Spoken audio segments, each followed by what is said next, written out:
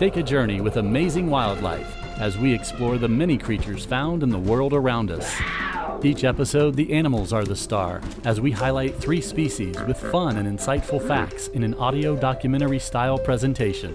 Listen on Apple Podcasts, Spotify, iHeartRadio, as well as our website, AmazingWildlifePodcast.com. Join us for the show dedicated to the wonders of the animal kingdom, Amazing Wildlife. The folklore in Kid Cryptid wouldn't exist if it weren't for the rich history and vibrant cultures these stories come from. While we do our best to provide accurate information, we recognize that we are, at best, amateurs here. This podcast is best considered for entertainment purposes only, and it comes from a place of love and respect for the peoples behind the lore. Now, on with the show.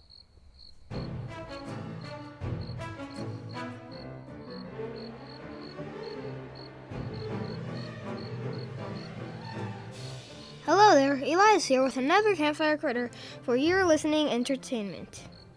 This week I present to you the jackalope. Haven't you mentioned the jackalope before? Like, for being similar to the Wolpertinger? Yep, and I'll get to that in a bit. But first I want to talk about where it comes from. If you ever visited the American West, you've probably seen a jackalope. Usually they're mounted in stores and restaurants. But they also show up in paintings and pictures. They're so widespread out west that Wyoming even made it the state cryptid. So what exactly is a jackalope, anyway?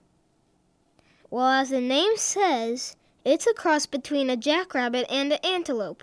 This small creature has the rabbit's body and antlers like a deer. Hold up.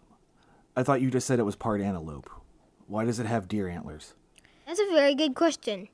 And one I don't have an answer to. But would you really prefer that it be called the jack deer? No, I guess not. Okay then. Anyway, the jackalope is supposed to be faster and stronger than either of the animals it comes from. This makes them not only extremely hard to catch, but dangerous as well. They may look cute and cuddly, but jackalopes can put up one heck of a fight if cornered. They'll kick and bite, and they're not afraid to use those antlers either. They're not impossible to catch, though. Apparently, they really like whiskey, so you can use that as a bait and then catch them after they've had some to drink. So, kind of like the Wolpertinger, except you get the animal drunk instead of yourself. Pretty much. Also like the Wolpertinger, jackalopes like to play tricks. One of their favorites is sneaking up on people, sitting around a campfire, and repeating the things they say or sing. See, jackalopes are able to mimic human speech, so they make it sound like a weird echo coming from somewhere in the dark. And lastly, like the Wolpertinger, the jackalope is a creation of taxidermy. Ralph and Douglas Herrick made the first one in 1932 after a hunting trip. They sold it to the owner of a hotel, and it became so popular with visitors, it was only natural that they made more, and the legend of the jackalope spread. So the whole thing's a fake then? Well, not entirely. Jackrabbits can actually get a virus that causes horn-like things to grow from their head. One of the pictures I saw looked a lot like antelope horns growing from the rabbit's chin.